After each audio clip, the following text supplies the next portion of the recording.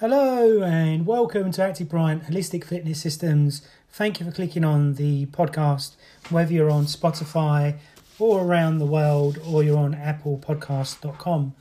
Now this podcast is all about my passion of bodybuilding to powerlifting or strength and conditioning training. And I've had nearly 30 years of experience of natural bodybuilding in which to try to increase my strength and size. And it wasn't until I hit my mid-30s that I really started to learn how to build muscle, get stronger and maintain it. From all the studying which I did with the Jack Institute and the YMCA organisation which trains personal trainers. But really, bodybuilders compared to powerlifters, I like the bodybuilding look because they have big arms, big legs. And some of them can be really strong in the gym, but some of them can be extremely weak. Then you've got the powerlifters, and most powerlifters, apart from my coach friend, the living legend, in Southampton, most powerlifters have a huge amount of body fat. And that worries me a little bit with diabetes and problems like that. And the same with if bodybuilders get overly big, you may increase your chances of getting diabetes, stage 1, stage 2, or having heart attacks, or having strokes from where you're putting so much load on your system because you have, so much muscle. So I've always wanted to have 17.5-inch arms, which I've got now. And my waist is about 30 inches. It used to be 28 when I was really lean, when I was about 11 stone. But I like to be about 13, 14 stone. And in the winter, all bodybuilders and powerlifters put on a bit of weight because we maybe comfort eating because of SAD. I'll do a podcast on that and a YouTube video on that later on. But classic things that I've seen with bodybuilding is that they don't integrate the whole body when they're training. So they'll just isolate triceps, isolate biceps, isolate shoulders. Now to me that's a bit idiotic training because you don't just use one muscle, you use all the muscles when you're working out. So if you're doing, say, an overhead press, you'll be engaging your core if you're doing it properly, activating your deep abdominal wall to stop you from damaging your lower back. As well as your legs are involved, your shoulders are involved, your neck's involved, everything is involved in that movement. And if you see people or bodybuilders when they're doing overhead pressing, you see them pushing their neck forward like a turkey or a chicken or a pigeon. And when they're doing that, that's showing that there's a functional misalignment that needs to be corrected, otherwise it will cause other problems. So I don't see the point in going in the gym and doing 10 exercises on biceps and 10 exercises on triceps and then leaving the gym. I think it's more important to integrate everything together. As in, I prefer doing pull and push patterns. So pull one day, push pattern the next. And I always integrate my core at the end of my program. And you may ask, why do your core or your abs at the end of the program? Because the core stabilizes the whole body. So if you fatigue it and tire it out at the beginning of your workout, you're trashing your whole body. Simple as. You've got the external, the internal, rectus abdominis, the lower abdominals, and the transverse abdominis, which talks to the lower back. So if you're doing bodybuilding training exercises to get sheer mass or size, and you're not on performance enhancing drugs, it will be very, very hard. And I had a discussion with a guy on TikTok about this, saying, it's nice to see somebody doing 5 exercises on their tricep, but will it really make it grow and get bigger? No, because it's such a small a body part, you're probably overtraining. And in that way, the muscle will get smaller, not bigger in the long run. And the fundamental thing is that most bodybuilders, apart from Arnold in the Arnold Encyclopedia, never write anything down. They just do the same workout week in, week out. But they'll adjust their steroid use or their supplement use. But surely the program is the most important thing. And measuring your arms, measuring your legs, measuring your waist and neck to see whether you're improving or not improving on the program which you may have got out of Flex magazine or may have got it off of online, or you've got a program which is designed on an app, which lots of people are using now, which I see in the gym, which I think is really bad. Simply because if you're using that type of program from an app, that app is not taking in your biochemical individuality. It's not taking in whether you got one leg longer than the other. It's not taking in whether you got the right pec is bigger than the other. They're just treating everybody exactly the same as the person that designed the app. And that's one reason why I haven't designed an app, because I want all my stuff to always be individual. Now, the great bodybuilders from the 70s and the 60s and the 50s seem to have more classic physiques, which I agree with what Arnold Schwarzenegger said. You know, seeing a bloated belly looks hideous. It looks horrible. And speaking to many women about a big belly on a man compared to a flat six-pack, all the women want to see a six-pack. They don't want to see a big belly, the same as a guy doesn't want to see a big belly on a woman. You know, to me, it's a turn-off. It doesn't really do it for me. The same with a woman with a big bum. That doesn't do it for me neither. I like to see a slim, toned woman's body, or at least slim. So bodybuilding in the 70s was much more classic physique. Look, like the body, the body show body or whatever it's called. I like to see that body as well. But I don't like seeing... Yeah, it's all right to look at these big mass monsters like Dorian Yates and stuff. But when you look at Dorian Yates now, he's in his mid-50s or late 50s. He's got no physique at all. So to me, that would tell me that everything that he'd done was drug-assisted and he can't lift what he used to lift. And that's why he's lost a lot of his muscle mass. Well, huge amounts of his muscle mass. I know he spoke about he's on to testosterone therapy at age 50, 60. But really, if he wouldn't have messed with his hormonal system, he wouldn't be on that now. But then again, he probably would never have been Mr. Olympia. And I remember reading Youngblood, which was a magazine which was published by Wag Bennett in Wanstead Park. And in there, Dorian Yates was in there when he had a really minuscule physique. He was just starting on his gear training. And he said he lived like a monk for 12 years. That's all nonsense, you know what I mean? He may have covered himself up, admittedly, so the competition couldn't see his physique and how he was looking. But remember, he ripped his bicep, he ripped something else, and this is the thing when you're doing performance-enhancing steroids, is that, yeah, they make you ganglion strong, yeah, they give you big size, but the day when you get sick or the day when you can't afford to get your stack anymore, that's when you lose that size, that definition, that shape. And for me at 50 years old, I've still got a good V shape, I've still got big arms, I've still got a nice chest, or people tell me anyway.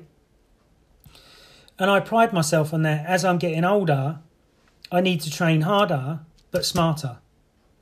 And this is what powerlifters and bodybuilders don't seem to do. They seem to jump on the bandwagon of whatever's out there at that time. Looking at Eddie Hall doing his powerlifting, 1 rep maximum world record, which was amazing. But to see him have blood coming out of his nose and him collapse virtually on the floor is not a good look, is it? So really, he had a fan on him constantly, so something was really pushing up his blood pressure. And for his blood pressure to go so high, for him to get a nosebleed, he's probably done damage to his body that is never going to change. But obviously he's going in for this boxing fight with, is it Four? This other powerlifting guy. But the powerlifting guy looks amazing. He's really slimmed down. He's been going in the ring and doing some really good bag work and sparring work. Whereas Eddie Hall hasn't really shown that. He's just shown him hitting people in the stomach and doing windmills and all this type of stuff. But he may surprise us on the day when they do fight. I think it's next year. But to see Eddie Hall giving him respect of he was massive. It just looked horrible to me, but super strong. And now he's got a six-pack. He's looking a little bit more toned, but still, I would probably want him to drop another 5 or 6% to really look amazing.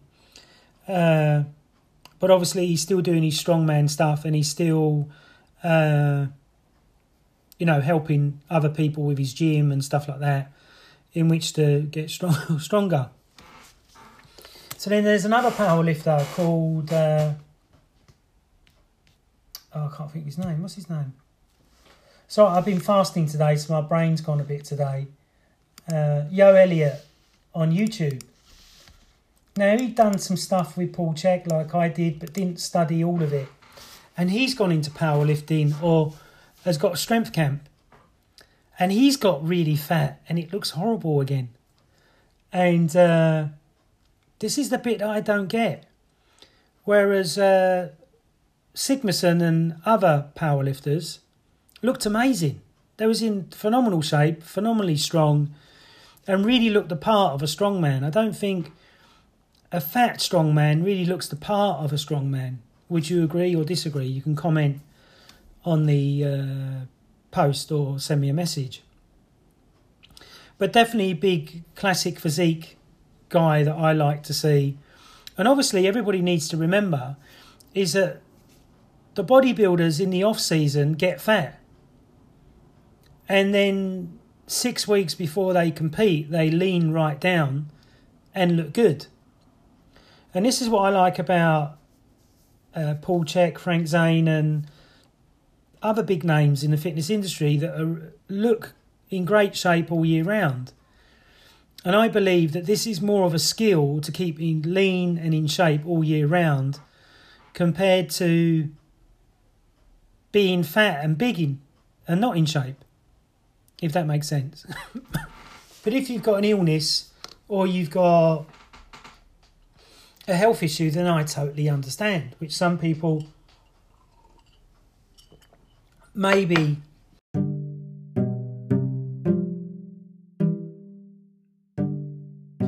Hello and welcome to Active Bryant Holistic Fitness Systems. I'm Scott Bryant, your host, and this podcast is all about setting up your own business, being self-employed, and why you must have a podcast for your self-employed business.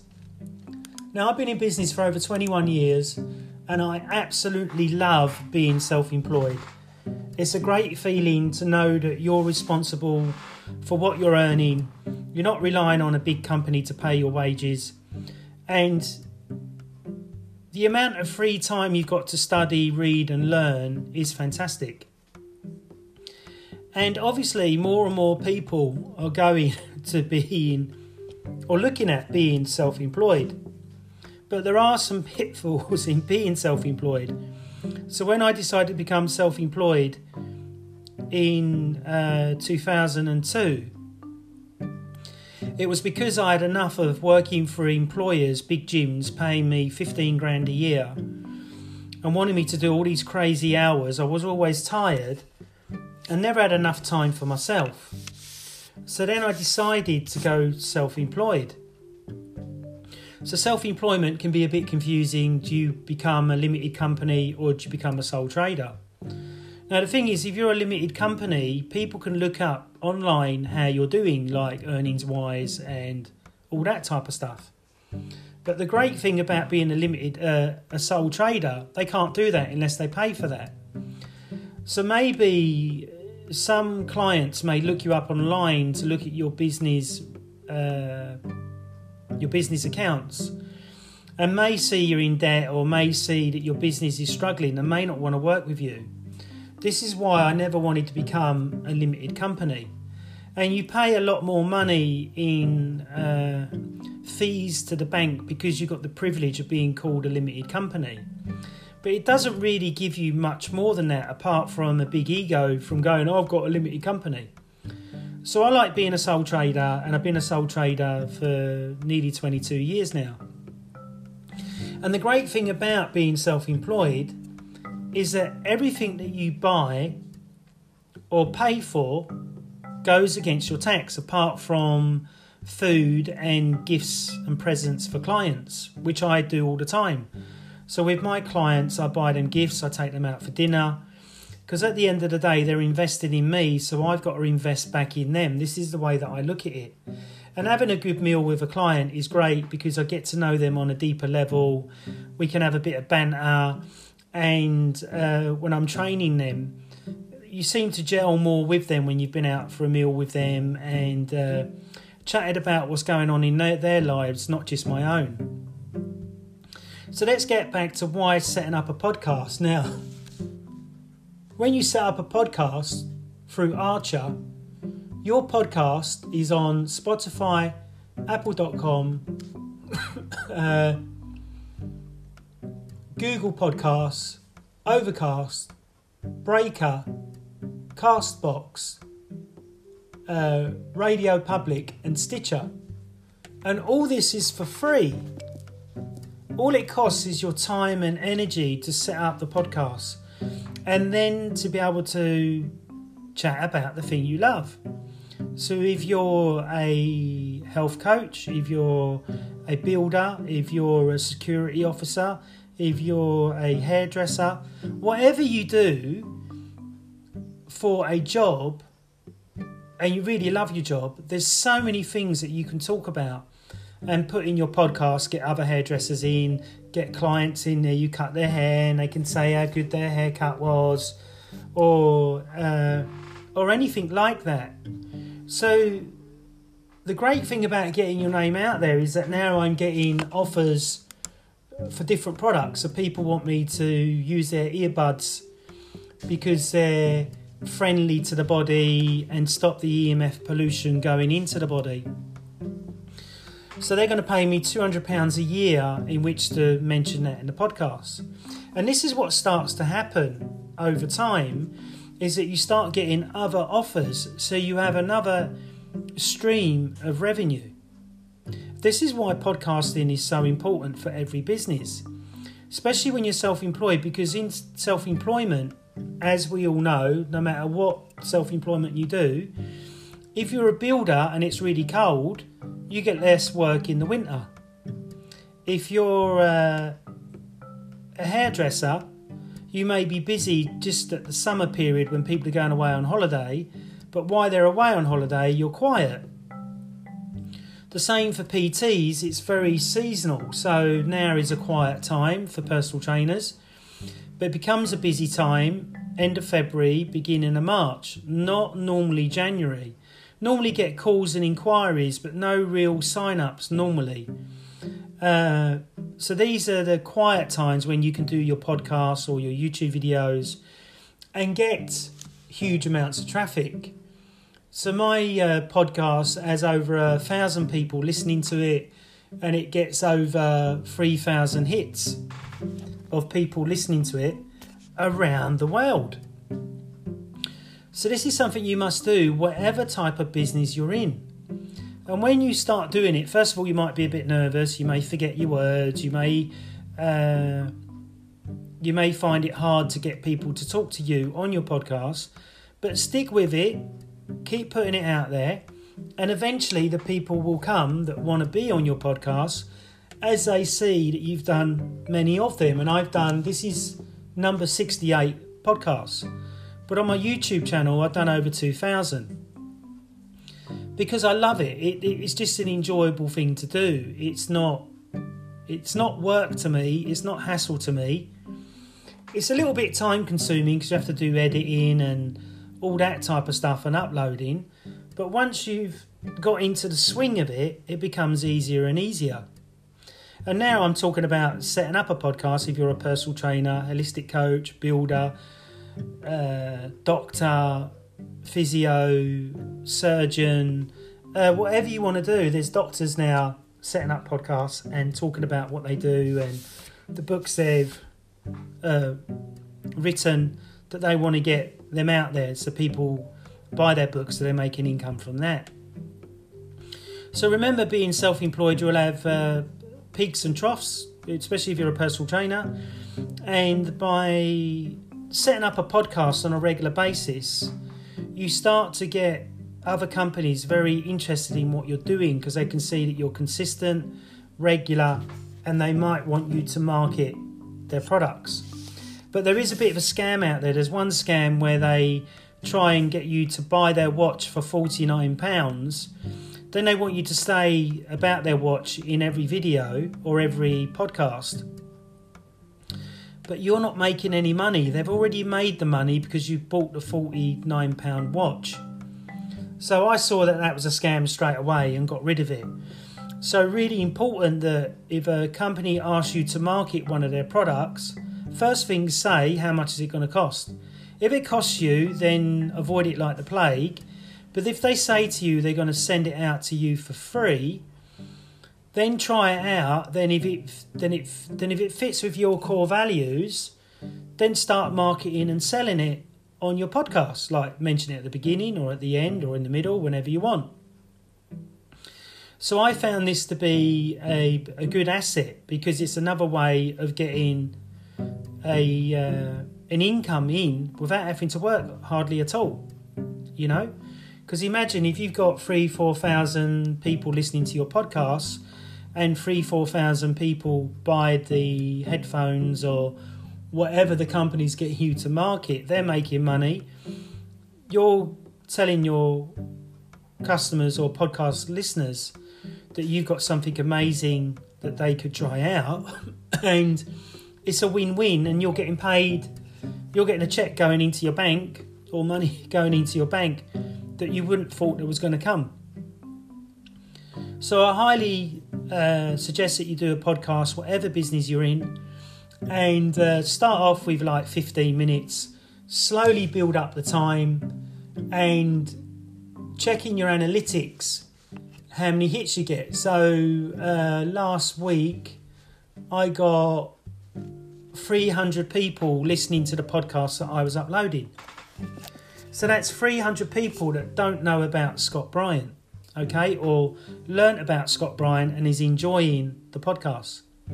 So really set up a podcast, give it a try, keep doing it, don't give up, because it is hard to start off with to get listeners or views on your YouTube channel, and it just takes time. On my YouTube channel now I've had over 4 million views and hundreds of likes or thousands of likes, and they keep coming back to watch.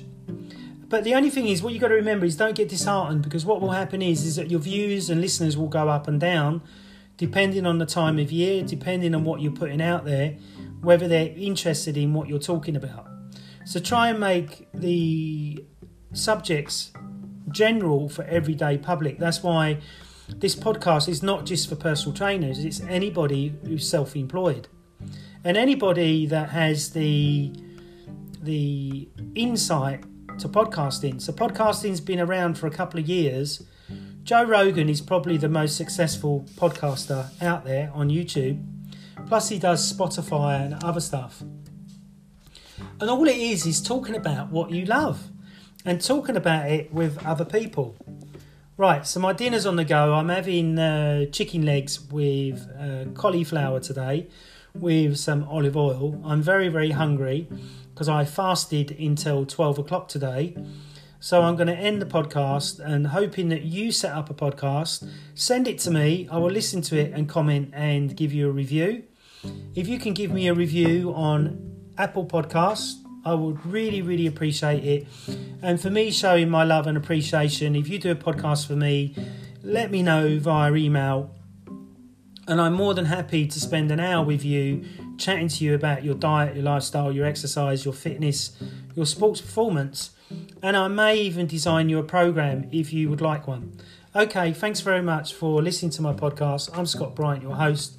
Please go to my website, activebryantsystems.com, and check out my book, Holistic Health for Proper Geezers, Classy Ladies, Get the Body and Fitness You Want Now. Chat to you again very soon. Bye-bye. Peace out. Lots of love.